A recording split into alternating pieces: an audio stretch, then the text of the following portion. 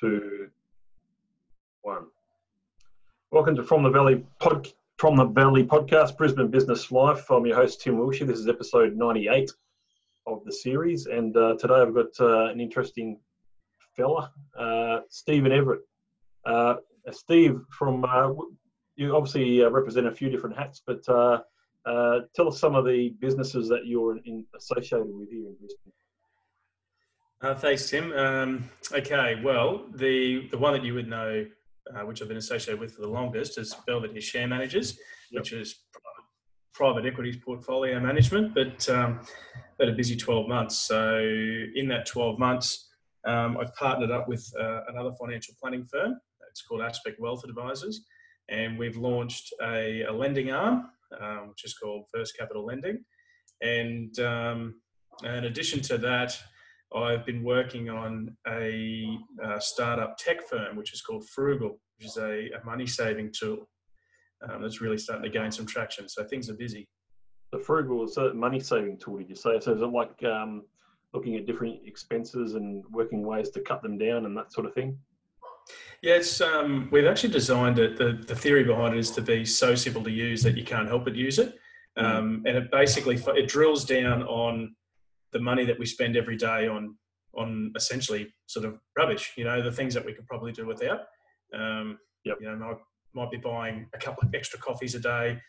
So it highlights those things and then extrapolates that out. It tells the user what could be if they were to cut back a little on that stuff.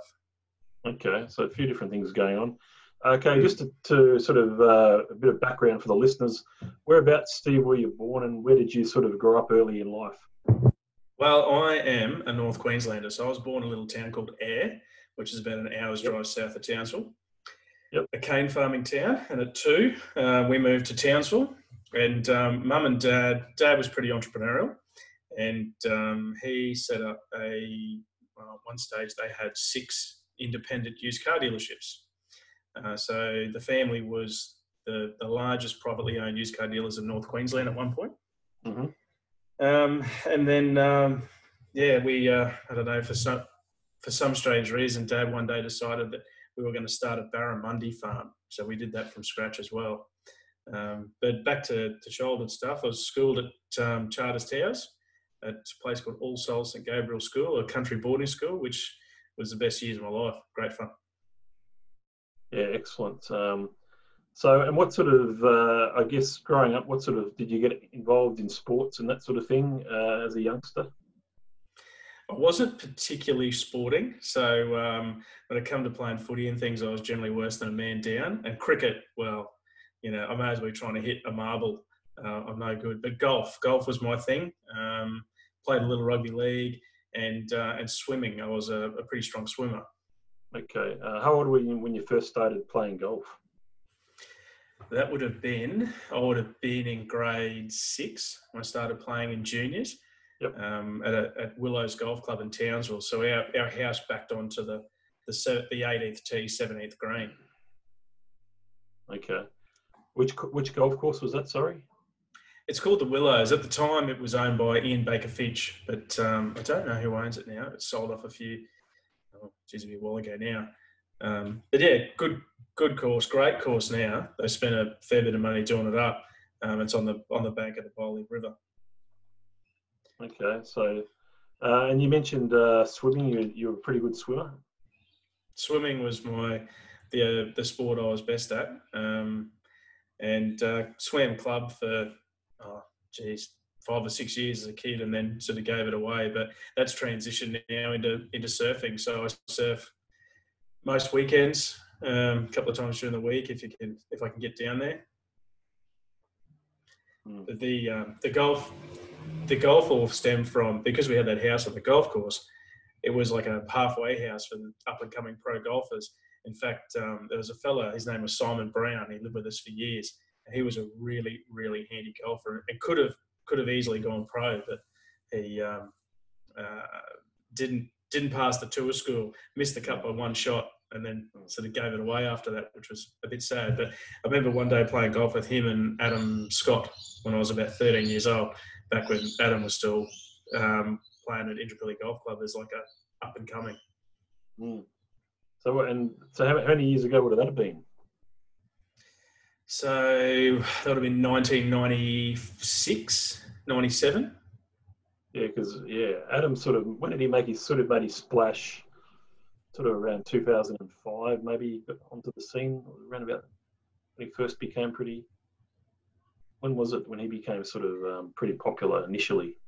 Yeah, I'm pretty sure it was around then because the Indooroopilly Golf Club had a really cool, an encouragement sort of grooming program. So the guys that had the ability to be handy golfers would go and play there, and they'd get jobs as groundkeepers during the day, and they'd have sort of open access to the course and practice and coaching. So that would make sense because it would have been a few years after that he really started taking off. Yeah, Indooroopilly is always a good course. I mean, 36 holes, lots of different layouts. You played many games on that over the years? It's been a long time since I played Indro, but I always remember it being just everything about it was just pristine. A lot of it's very nice. You got a lot of those holes that are sort of along the river, or some holes along the river, and different water holes as well. So yeah, beautiful course. Going back to younger days again, so a bit of golf, obviously good at swimming.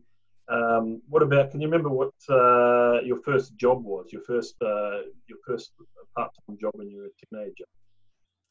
My first part-time job was during the week was washing cars at the car yard, which is fun in Townsville when it's 36 degrees and 95% humidity. No. And on the weekends it was working at the Barra Farm. Yeah, so washing cars and all that sort of stuff.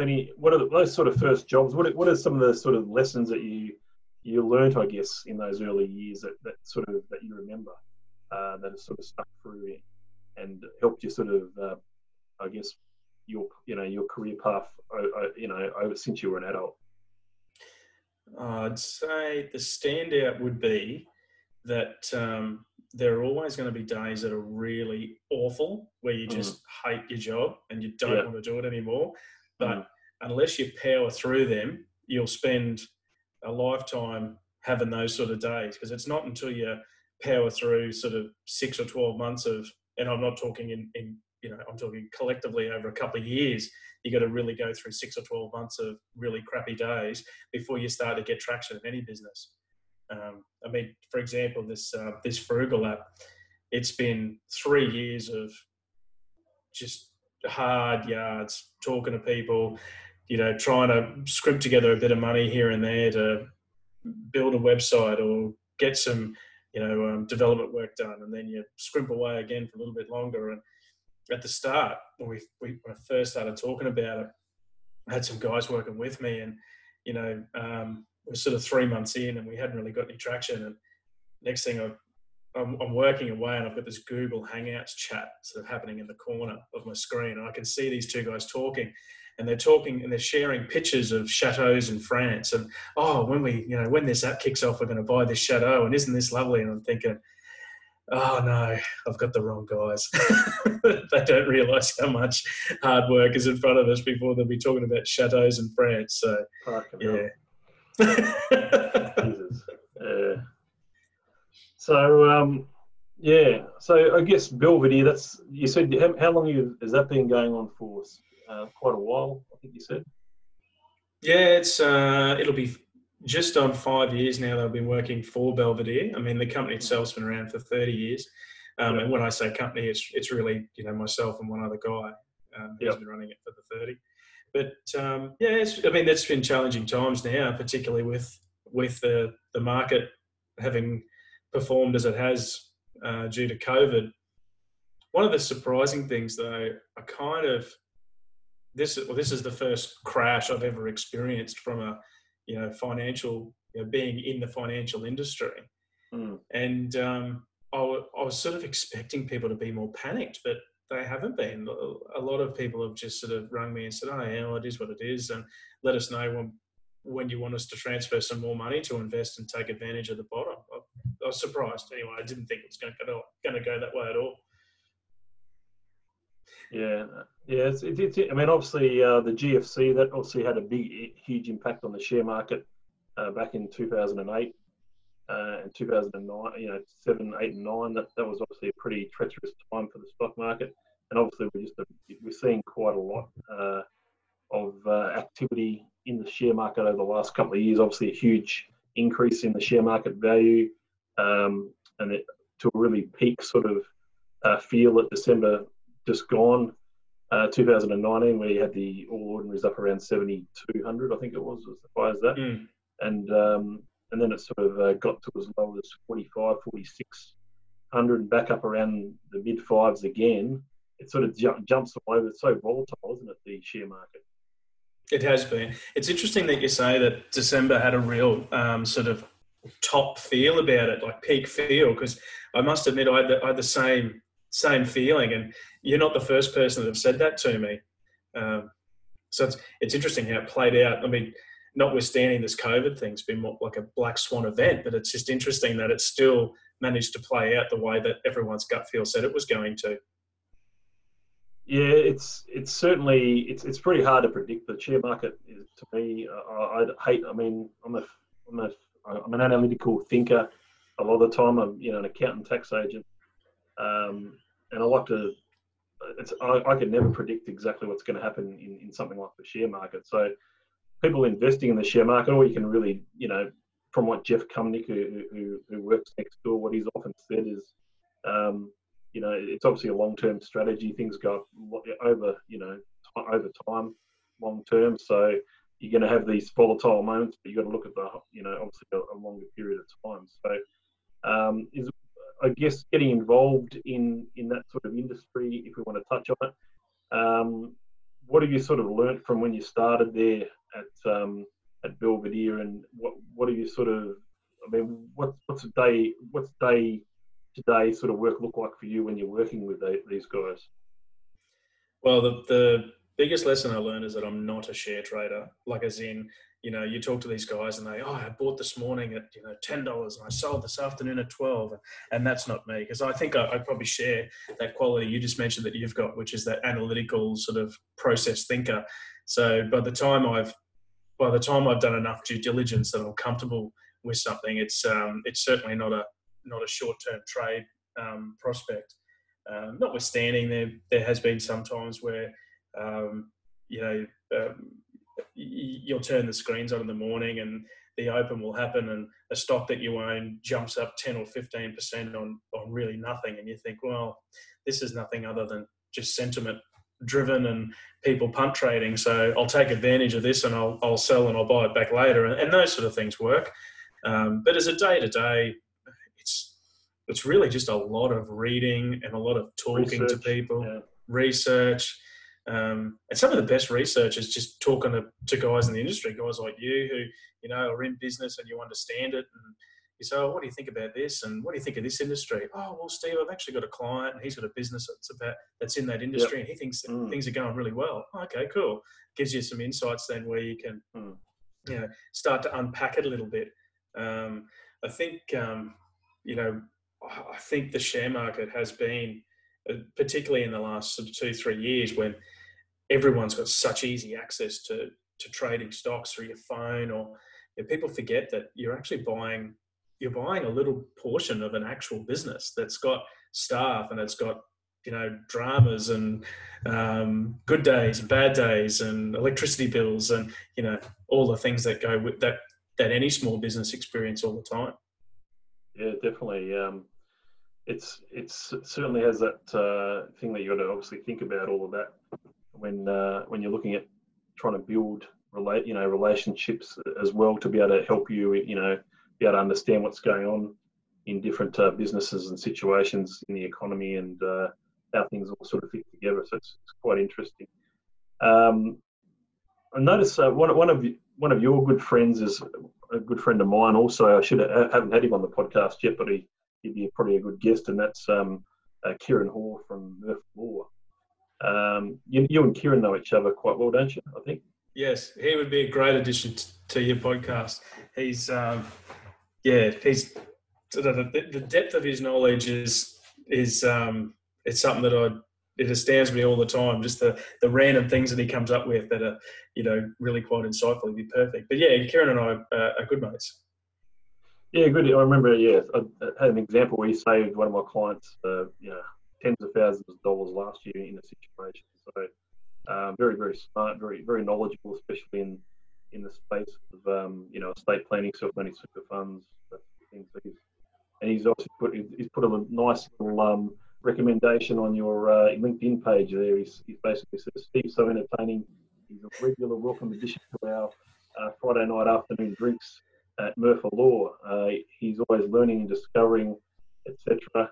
He's a knockabout guy, and he cares for his friends and clients, obviously. He encourage anybody to stick you out for a yarn, a beer, and some fair dinkum tips.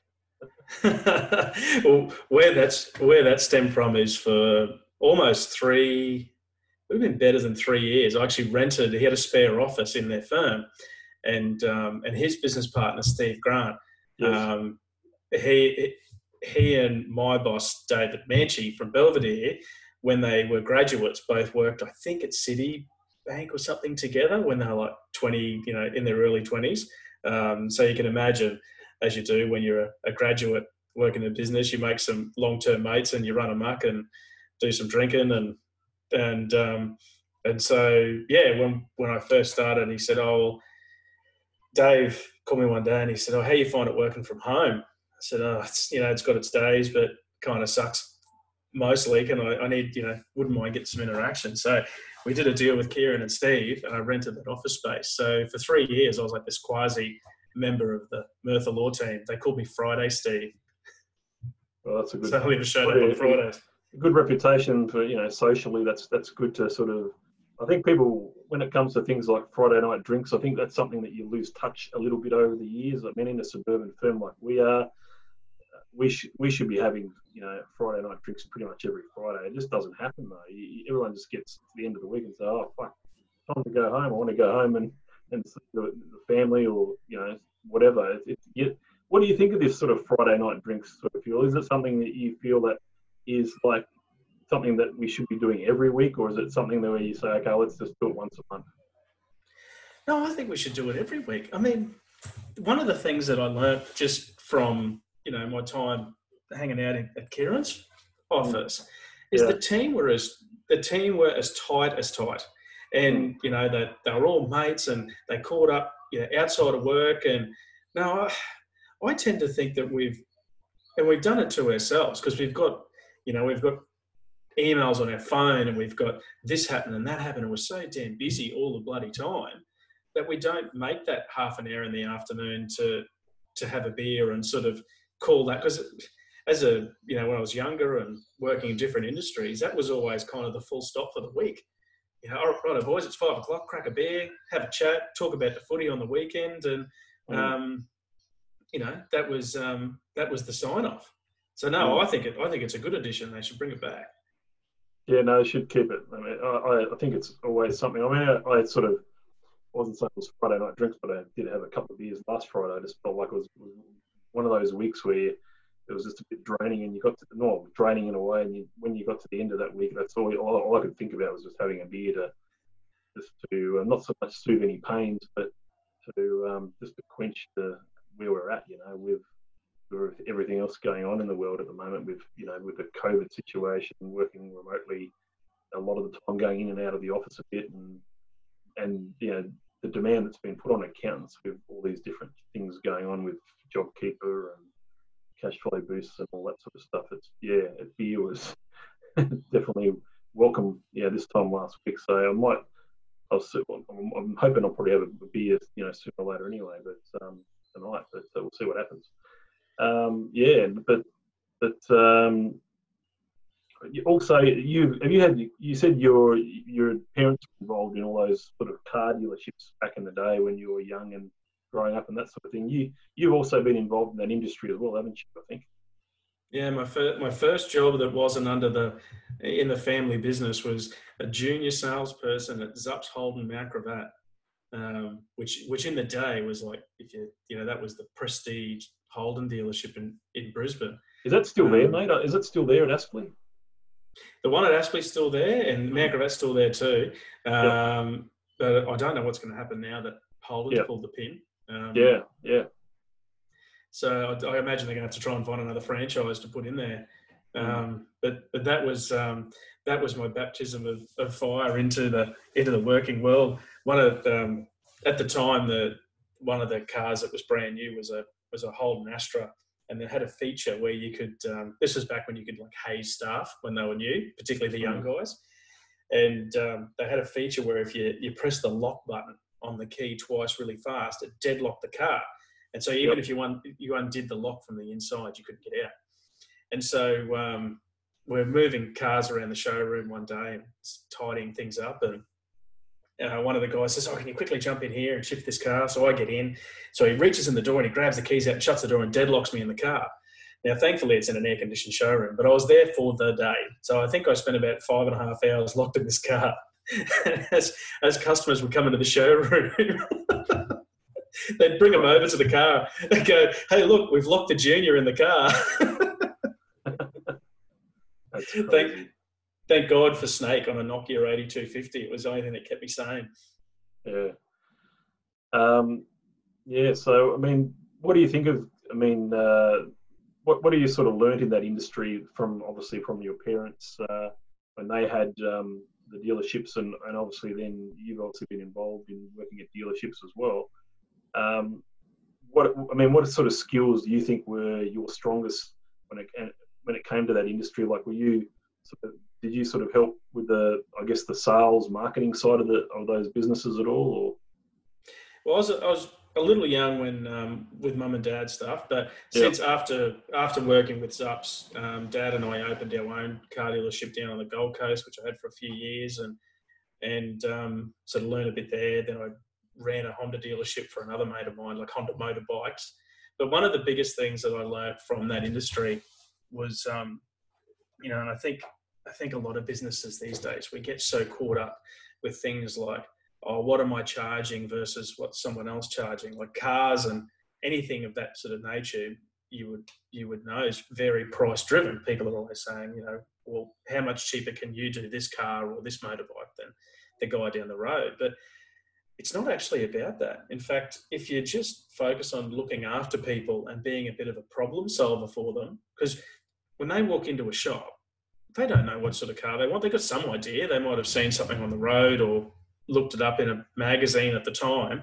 But if they've got particular desires or needs, they need someone who understands all of the products that are available to walk them through the bits and pieces so they can make an informed decision. And it was a big lesson to me at the start when I first started selling cars and being a trainee. I thought it was all about price, and we've got to be the cheapest, or you're just not going to sell any product. And it wasn't until after a few years that I realised it's actually got very little to do with price. It's people. Whilst price is important, people want to deal with someone that they can trust, that they have a relationship with, that they feel comfortable with. And if they throw a bit of a curly question or a problem at them, then they will go out of their way a little bit to find the answer, rather than just, "Oh, that's too hard, mate. We'll just do this half-assed thing instead." That was my biggest takeaway by far. Yeah. So obviously you made some fairly good connections over the course of your business career and that sort of thing, and getting involved. Obviously now into Belvedere, and obviously, tell us about networking generally. I mean, what do you sort of? Obviously, you're known as a layabout sort of guy who likes to have a bit of a beer and a bit of a chat. But what do you think are the best forms of networking, and what are you sort of, going forward? What do you think you're going to be doing, even though that may be hard to predict with what's going on? It's funny because in a conversational situation like this, I'm really comfortable. And if you and I were at the golf pro shop, at the golf members bar, having a beer and having a chat, then no issue. But when we get to, if I was to go to like a networking drinks, I'm often the guy that's sort of standing in the corner that doesn't really know how to engage anyone. Okay. So that's just a little nuance of mine. But as far as networking goes, I am really starting to learn now the value of actually putting yourself out there on social media. I mean, social media these days is the old school business card that you would hand out to the people in your street, or, the people at the golf club, or at the Sunday sesh with watching the footy at the pub. But realistically, we've got these tools, these things like Facebook, LinkedIn, that allow us to broadcast to our network of, contacts that this is what we do for a living. And that doesn't necessarily mean that they're going to say, oh, well, if I'm going to invest some money or get a mortgage, I'm going to talk to Steve, or that if I'm going to get some accounting done, I'm going to talk to Tim. But it's still it's a good starting point, because people like to deal with people that they know. Yeah, so if you broadcast who you are, as in, you don't have to. And at the start, I thought that you had to portray a particular image on these social media platforms. Look to be the smartest, and look to be the most professional, look to be all these things. Whereas now, I think it's more about just look to be Steve, or just look to be Tim, and broadcast that I've got a family, and I have a bit of fun, and I like a beer and a chat, and those sort of people that I guess share those values will just naturally gravitate to you if they want accounting done, or if they want financial advice or something. Yeah, no, that's certainly fair. I mean, golf is obviously a big love, and obviously that's still, I guess, as far as hobbies are concerned, would that be number one at the moment? Yeah, it is. Especially now that we're allowed to do it again. It was a bit hard there for a minute. We weren't allowed to. Nudgee is my home club, as you know. Yep. And it was closed, which sucks, because I've just built this brand new golf course. That's awesome, and I haven't even had a chance to play it yet. I assume, is Kapira your home club?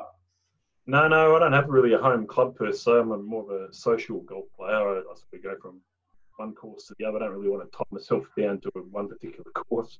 But Nudgee, I did play it a couple of months ago, and it was looking really, really good. All those new holes right along the highway there. Fantastic what they've done there. It's certainly Nudgee. I can see why people join that club. I mean, we've got some fairly good clubs. We haven't got too many clubs to choose from, but there's your Nudgee, certainly one that you have to choose from. Either Kapira or Nudgee or Virginia, really, or out to one teamer. Norfolk is obviously gone, and that's pretty much the only clubs that are on the north side. But yeah, it's good what they've done there, and I think one of the reasons I sort of came across Brian Debert's golf page maybe was because of you. I'm just trying to remember if it was. I'm pretty sure. Brian, because he's also a member of Nudgee as well. He is, yeah. Yeah, I played a few rounds with Brian. He's a great bloke. So I had him on the podcast about a month ago or thereabouts. Just because he's got I love his Facebook page. Do you ever go there much and have a look? Yeah. He's worked really hard to build that up, and he's built what is a really good sort of contact base. Because he's got, even on his golf bag, he's got the Brian Debert embroidered on the golf bag, and I think he's got a pretty good relationship with that Forte as well, which make a really good ball if you're looking for golf. He's certainly a very tall guy, great player, and a very, very nice guy, and he comes across as being someone who's a professional. He's just he's got that sort of mentality about him, and I went through a phase about 10 years ago, a bit like that, where I was buying different clubs, buying a new driver, buying a new 3-wood, I haven't probably spent money on the golf clubs. Probably bought one driver in the last 6 or 7 years, and I've kept the same irons, I've kept the same woods. I've had them for 6 or 7 years, most of those. With golf clubs, how often do you change yours over? Yeah. I've still got a set of Nike clubs that I bought in 2002. I have changed the driver because a friend of mine, we were playing at Robina one day, a good mate of mine, and he had this Ping driver. And I was going through the stage where it didn't matter what I did, I couldn't hit my driver. It would be a snap hook or these big block fades. It was disgusting. And he said, "Give this Ping a hit. And I've hit it. I've smashed it straight down the middle, like 260 metres or something. It's massive. Oh, geez, this is a nice club. So the next hole I was like, oh, can I use that ping again? Same thing. And so anyway, we got to the end of the round and he said, I said, mate, would you sell it? Because I can't hit my current one. I might as well buy this off you. And so we did a deal, gave him the money. And then literally the next morning, I had another game of golf at Nudgee with a fellow named Peter Pavusa, who works in Kieran's for Merthyr Law. And first tee, stood up, grabbed this ping. Oh, this is going to be awesome because I hit this thing so well. Yep, straight in the water. Hard right, ugliest shot you've ever seen in the water. Oh, okay, must be just a teething problem. Third hole, grab it out again. Big snap hook left into the bush. And so I think the thing with golf clubs is they perform until you pay for them. As long as you can borrow someone else's clubs, they're fine. The moment you pay for them, they go to pieces on you. Yeah, it's fair, man. That's it's interesting. I mean, it's always hard to find those right clubs. I think sometimes you just have to pay some money to experiment until you find something that might work a bit better. I mean, and as you're right, and as you said, there's always that inconsistency sometimes. It might start off being a good club for you, and then something happens, something changes, and all of a sudden you're slicing the same club 5 times in a row. So it's a tough one to sort of master. That's for sure. Playing golf, but I just love golf is just great to know that it's always there. I think that it's always there to play if you want to play a game of golf. It's there, and really really enjoy it when I do get out there and play. So even though I don't play, I'm not the sort of person who will play every week, or I'm probably only playing once a month or thereabouts. So it's just enjoyable to. I also used to follow it on TV too, quite heavily. I used to, 10 years ago, I used to sort of watch it quite religiously, most of the events. And what about you? Do you watch it on telly? Oh, I haven't for a while. I mean, we've got, my wife and I have got the 2-year-old in the house, which keeps us busy, and then work's been a bit crazy for, I have to say, coming on sort of 6 months now. So, TV for us has been, try and watch an episode of Better Call Saul or something for half an hour while you eat your dinner, and then go back to doing work or tidying the house up or picking up after the 2-year-old. But I think one of the things I think is really underestimated for golf is how much of it's actually physical fitness. And you talked about Brian before. I noticed when he swings a club, because he plays so much, and he must train or something as well, but he's got this really sort of definite swing about him, and he hits the ball a mile. It's a beautiful shot.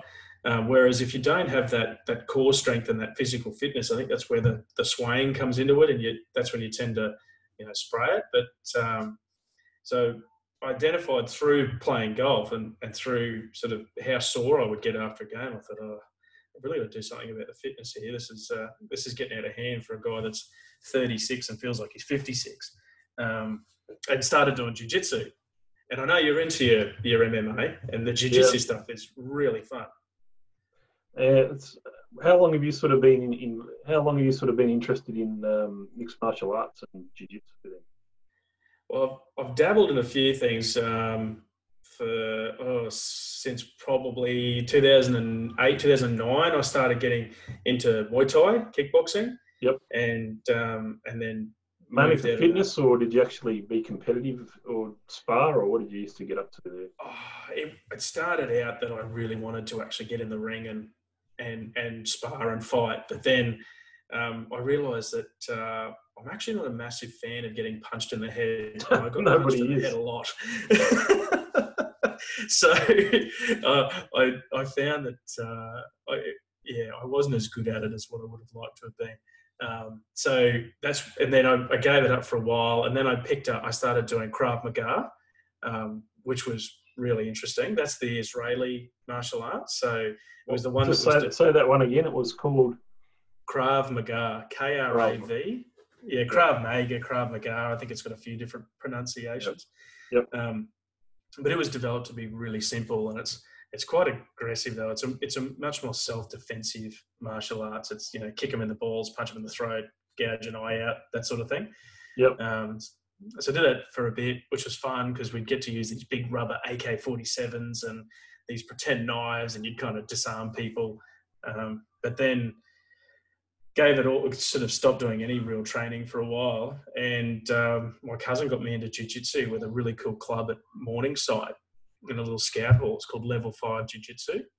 And the guy that, there's two guys that run it, Dave and Clay. And Dave's he's a professor at Griffith University teaching like physiology. And he actually did the physiology just so he could learn how to do better jiu-jitsu. Right. So it's good in the sense that you can enjoy that martial arts without getting punched because there's no striking and kicking. So for sooks like me, it's great, but also good for the ground fighting for the MMA, as you would know. Do you like watching it on TV at all? I do. I love it. I mean, I'm not disciplined enough with remembering when the fights are on and things, but when I've got a mate that he follows it religiously. So whenever there's when there's a decent fight on, he rings me and goes, "Mate, there's fights on. I've bought it on Main Event. Come round, beers in the esky. We're watching it," and I love it. I just wish I could be a little more disciplined and sort of follow the fighters better. Yeah, I guess. I'm one of those sort of people. Once I sort of get into something, I really sort of get into it. I go through so many different phases when it comes to sport. Like if I go back to the late '80s or the early '90s, it was all about English Premier League soccer. It was, and then after that, it was the NBA. I used to and still love NBA to this day, NBA basketball. And then it was, you go through different stages. It might have been ice hockey for a year, the NFL, the baseball, different phases. And then obviously the NRL, AFL, still like the AFL. But I guess the UFC's probably been more the last 4 years, about 4 or 5 years, probably since Rousey and Home in Melbourne in December 15. November 15. That's when I really sort of got into it, and I've sort of been following it pretty closely ever since. But it's great to watch it. And I said I wouldn't like to be punched in the face. I mean, I'd like to do a jiu-jitsu class. I love doing that. I've been able to meet a couple of UFC fighters and have them as friends as a result of my interest in the UFC. And I've been travelling. I've travelled to Auckland a couple of times to watch events. I've seen it, in Perth and Adelaide. So it's great to watch live as well. But it's just one of those things. I really, hooked on it for now. We'll see if in 5 years' time whether I'm still hooked on it or not. Probably not. If you sort of look at history, but you just never know what the next in thing is, or what people sort of get, get interested in. So, mate, if you get the inkling one day and you want to have a go at the jiu-jitsu classes, you live way over the north side though, so it's probably not. I live about Windsor. Whereabouts are you at the moment? I actually just shifted to Charlotte Park, so I've now moved to the south side. But the gym's at a fair trip to Nudgee for golf. Yeah, it is. It's I was living just across the highway from the Nudgee golf. Club, so it was convenient. But we shifted down here just with the house we've got now. It's got a bigger block of dirt, and we've got a caravan and a couple of dogs. It's a bit more family friendly. But the gym is at Morningside or Belmont. You know where the cemetery is?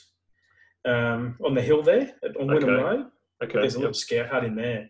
Yep. So you should come along one. Well, you can't at the moment because we're all shut due to COVID. But post-COVID, you should come along one day because the guys that all train there, they're good in the sense that no one's there to try and be a hero. Like it's sort of more about the learning and the experience than trying to be the guy that shows everyone up. Yeah. Yeah, no, it's I enjoy it. I enjoy that. So, any other interests that we should know about, Steve? Anything else that sort of floats your boat at the moment?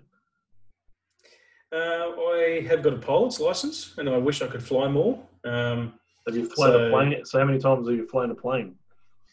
I've done about 50 hours, I think. So the average, actually probably slightly more than that.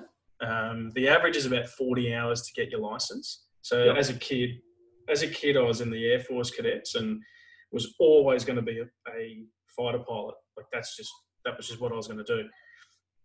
But the guidance counsellor at school failed to mention, and I probably could have researched it myself, it's not all her fault, but failed to mention that you need to do like top maths and physics. I think I did maths B, and maths C was the top, and physics. So when I applied to be a pilot in the Air Force, they said, well, I'm sorry, you have to get back to school for 12 months, which when you just got out of school, it's like, oh, that's not happening.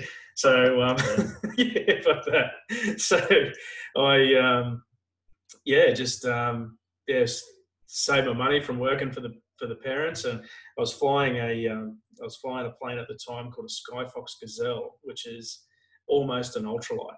It's like balsa wood, ailerons and canvas instead of tin, and we're doing circuits at the Townsville Airport, which is a RAF controlled airport, one day. And my instructor had been to a wedding the night before. And whilst he wasn't, like he was still a little bit dusty and hungover, and whilst he wasn't sort of in a state that he wasn't allowed to fly, because you've got to be, I think it's 8 hours bottle to throttle to fly a plane, he still was a bit under the weather. And we're in this hot little cockpit flying at 1,000 feet. And, it's summertime in Townsville, so it's hot outside, it's hot inside. And he just looked at me and he said, mate, I'm really sorry. And then the smell hit. So in this tiny little plane, so we're at 1,000 feet flying past the tower, and we've got the plastic gullwing doors of this little plane like flapping in the breeze, trying to get the smell out of the cockpit. And next thing, the air traffic controllers on the radio to us, keeping in mind these are all RAF staff, and she's, oh, are you trying to signal us? Is everything okay? And he's looking at me and he's like, please, whatever you do, don't tell them what's happened. Just tell them it's too hot or something. But yeah, that's flying it's a ton of fun, and if anyone's interested, I recommend they go and do it. It's really cool. It's been a while since you did that. When was the last time you were out doing that? Oh, it would have been before we moved back from Townsville back to Brisbane. So it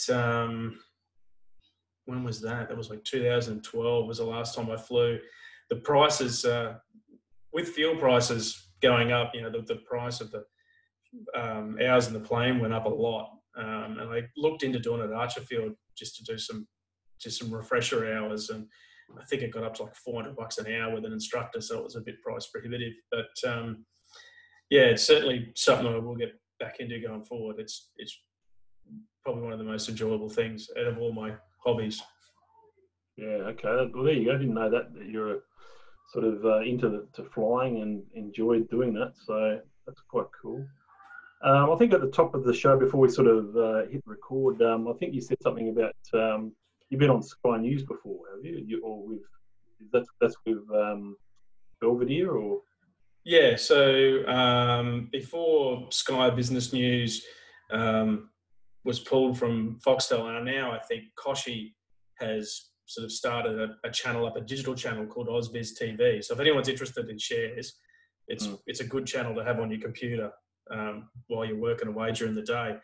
But they would ask us, Dave and I, to come on from time to time and just do little segments about different stocks, the research that we'd done, and sort of explain it to the viewers. That was fun. The first, there's actually a video, a quite funny video on my YouTube of the first time I did a set, and you're in this little room and at the building at Bowen Hills there, the News Corp building, and there's a TV off to one side. And as I'm looking at the camera, I could see myself on the TV in the corner. And so when I would stop talking, that TV wasn't looking at me, it was looking at Ingrid or Nadine, the two hosts. I just assumed that I wasn't on the camera. So I'm like looking around and glancing to the side and watching this TV, nervous as hell. But I didn't realize there's a delay. So while I thought the camera wasn't actually on me and I'm looking around and being nervous, it was.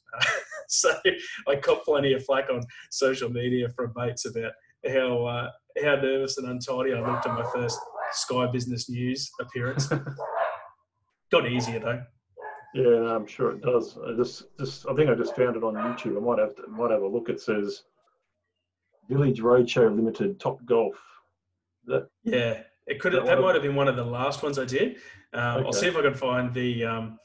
I think I did probably, I don't know, four or five different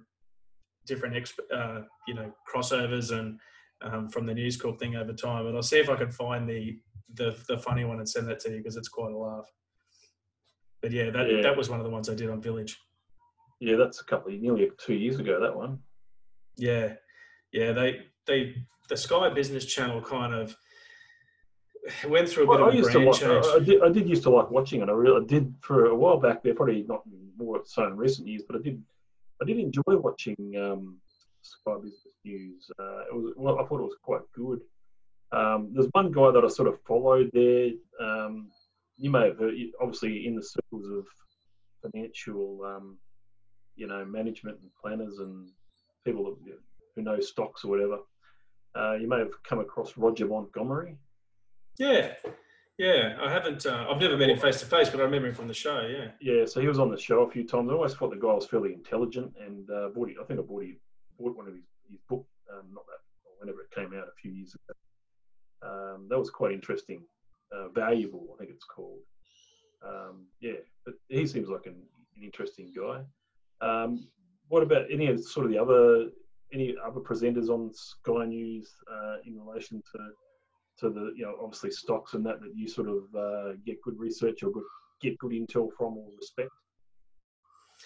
Well, actually, I had a little time for one of the hosts, a guy named James Dagan Nixon, who I think might have went to AFR when they rebranded Sky Business News. But I always found that he was really in touch with, like, the fact that he was a journalist but was able to still maintain, the coverage of all these different stocks was I thought was a real testament to his intelligence and how committed he was to the job. I guess having a knowledge and having research on lots of different stocks, it couldn't be an easy thing to sort of I guess for a stockbroker, financial planner to sort of keep abreast of. But obviously the information that's out there at the moment makes it a bit easier, doesn't it? The way with technology and different things that are going on. Is there obviously there's a bit more to it than good technology though, isn't there? There's obviously, as you said, talking to people, getting a feel for what's going on out there is pretty important. Yeah, it's one of those things where, I mean, for a stockbroker or anyone who's a fund manager, stock picker, so to speak, it can be a bit of a thankless job, because if you do something, if you get one right, no one remembers, and if you get one wrong, no one forgets. So, but the access to information is a bit of a double-edged sword. So it can be really handy in that we've got access to information so quickly through the internet. But it also means that once upon a time, if you would research the company and you thought something bad was going to happen, so you'd ring up your stockbroker and you'd say, "Hey, Fred, I'd like to sell these shares because I just heard on the news that this potential problem's occurred."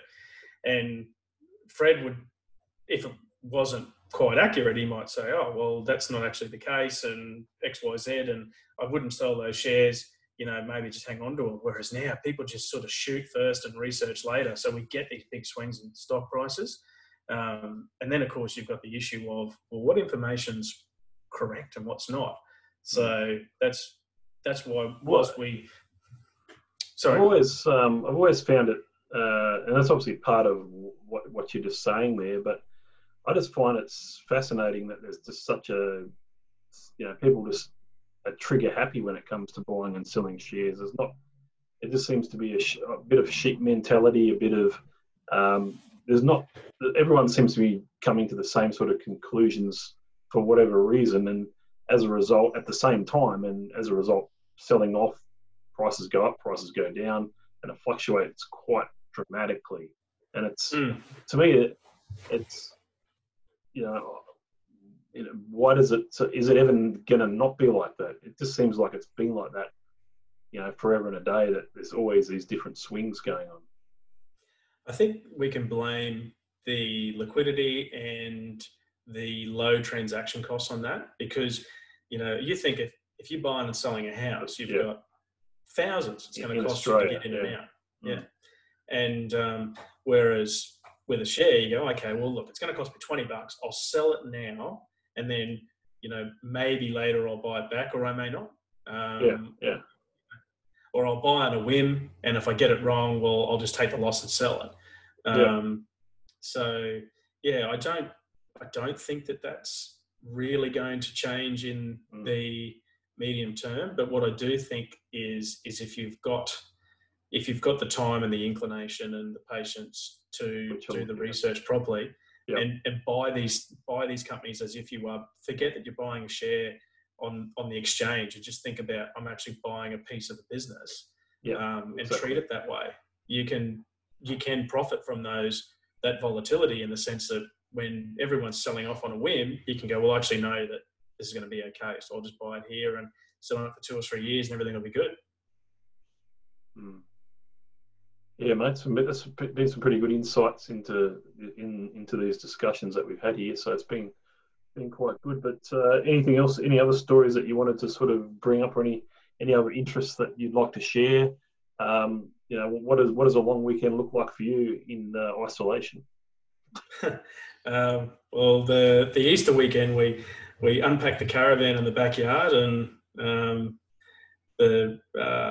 we pretended to go camping. So that was our isolation. We had a little fire in the backyard, and it was pretty good. But I think this weekend's going to be far quieter. Maybe try and get a surf in. The surf's 2 to 3 foot and perfect, so it's the time to be doing it. Hang on, did you say surfing? Yeah. Did I not mention that? No, whatever. I didn't know that was another hobby that we didn't know about. But surfing. So where would you go surfing on the weekend if you were going to go? Most times I catch up with a mate that lives just near Main Beach. So our preferred spots are Main Beach near the gymnasium there, that's on the beach, just across the road from SeaWorld. Or Tugun's another good spot. Tugun's one of my favourites. Or Kingscliff. Try to steer away from the points. It's too many people, and I'm too much of a Gumby surfer, so I just get in everyone's way. So is Shayla Park within 50 kilometres of Main Beach? Yes, it is. I checked it on the app, thankfully. I checked it on Google Maps to see. Because we're just near the Hyperdome, so it's just on the highway and you're there. It's actually good being on this side of town from a surfing perspective. What about Burleigh? Is that too far away? Yeah, well, Burleigh, no, I actually don't know. I have to check, but Burleigh's, Burleigh gets a bit busy. One of the, earlier this year, I did a trip over to Papua New Guinea for a surfing trip. We went to a place called Tapira, which is about 3 hours drive in the back of a truck down a bumpy dirt road north of Madang. And I tell you, if you ever wanted to know what paradise looked like, that's it. Just the absolute magic part of the world. What do you think is the of all the? Is it stand up you're doing or bodyboarding? No, it's just normal old surfing. So stand up, stand up surfing. Okay, yeah, that's good. Just checking. Right on 50 k's pretty much from where you are to surface. So is it? Probably get away with that one, I'd say, but you probably wouldn't get far any further. Sneak in under the radar, just. Yeah, probably. Depends. Yeah, it all depends where you go, I guess. But yeah, that's.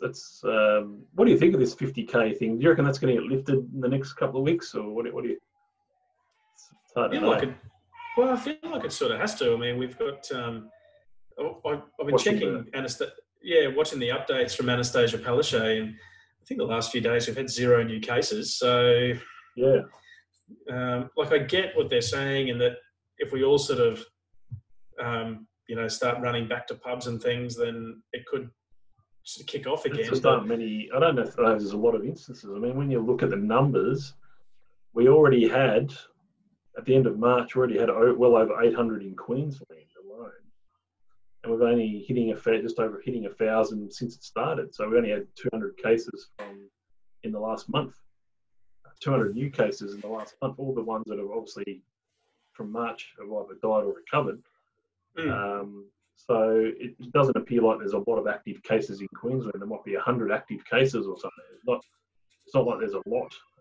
But yeah, it's just a matter of and to me that's surprising. It's really surprising that we've been able to have those low numbers. It's quite fascinating, but I think most people. I spoke to Robert earlier this morning about this. Most people that do seem to be doing the right thing. There's always going to be dickheads out there, and I think we've been lucky that the dickheads haven't caused too much damage. Yeah, I tend to agree with you. And when you think about the statistical probability of it, if there's, I don't know the population numbers, but how many people live in Queensland? And if there's, say 5 mil. Yeah, and so the odds of bumping into one of those 6 million people, which happens to be, was it 800 active cases or something? So out of 6 million people, you got to bump into one of those 800 to get sick. And you would imagine that most of the people are in quarantine now. So, well, that's right. So they've obviously, and then they've been able to trace it quite well where these people have gone. You're downloading this app now. It's sort of all helping to try to keep things squashed, I guess. So I don't know. It's hard to know when restaurants are going to be open again, but sport. We've been hanging out for AFL. We've been hanging out for NRL. Golf. I don't think they've been playing any golf professionally. That is. But it's good that the golf clubs are back open again. When was the last time you played a game? Just recently, or? Yeah, I had a little hit at Nudgee with a friend late last week. Took the afternoon off, and we went and played 18, and it wasn't awful either, which is surprising given how long it's been. What just out of curiosity though, just reverting back, what do you think of that? What are your thoughts on that app? I don't really think about too much, to be honest. I'm not it's just like anything. It's just another app on your phone. There's a lot of apps that are already on your phone. It's just another one. Is it going to be helpful? They say it is. I mean, and a lot of people wouldn't have downloaded it if there wasn't a lot of trust in what's happening in Australia when it comes to I think what's happened over the last month is the trust seems to have been built back a bit when it comes to the government, and in relation to the bit of luck, I guess we've not been able to have a large number of infections, but they obviously they did quite a lot of good things that made that certainly helped that luck as well. And obviously, look at a lot of these other countries; they should have contained it a lot better, but they never did. America's probably the case in point there. That they had plenty of time to be able to sort it out, and they couldn't get on top of it from very early stages. It just spread like. I guess you could compare the spread of the virus over there to how the bushfire spread. Here last year, that it affected such large areas of our country. You can probably look at it like that. That's an interesting way of looking at it. But we were devastated by bushfires, and America are devastated by this coronavirus. When you're looking at the number of people that have died from it, and you're looking at the number of people that have got it, over 1 million people in America, which is 1 in every 300 have had it. Yeah. Actually, at one point I read something that said that there was one person dying every 15 minutes in New York. Well, that would be right, yeah. Yeah, so that's incredible numbers when you think about it. It's quite scary, really. I raised the app because you've been hearing from people are saying to me, "Oh, don't download it, Steve. They're tracking your data and they're tracking where you are and what you're doing." But then I sort of think, well, I'm sure they've got more important and interesting people to track than me. And even if they did want to track me, surely they could do it, like you said, through one of the other countless apps that I've got on my phone that are allowed to use tracking data. Social media leaves footprints, all that sort of stuff at the end of the day. Absolutely. So, yeah, it's unless you're not using a computer, unless you're not using your phone, and there's as they said, there's 15 million people regularly using their phones for leaving a footprint, you know. And there's 10 million that of the Australians, for whatever reason, they're too young, they're too old, they don't care, you know. There's that. So there's quite a huge percentage of people that are exposing themselves anyway when it comes to leaving their footprints. I suppose too, it's a small price to pay to get back to, you know, normal life again quicker, isn't it? I think everyone's a bit tired of being cooped up at home. Yeah, definitely, mate.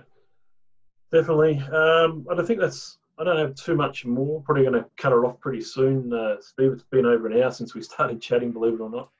It's just hit this sort of hour mark, but certainly been good to catch up with you over a Zoom call and be a guest on the podcast.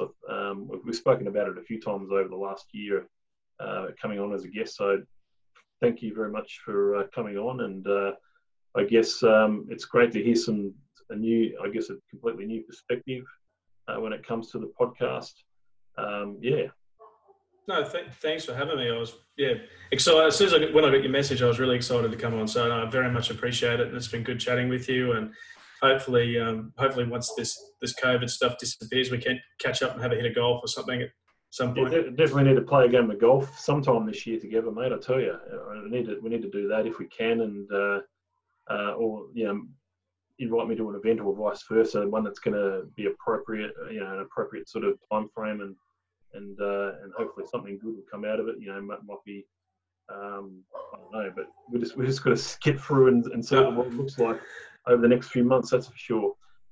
Keep it real, mate, and keep safe, and all the best to you and your family going forward. And we'll get this uploaded shortly after I stop recording. So, and it'll be on YouTube.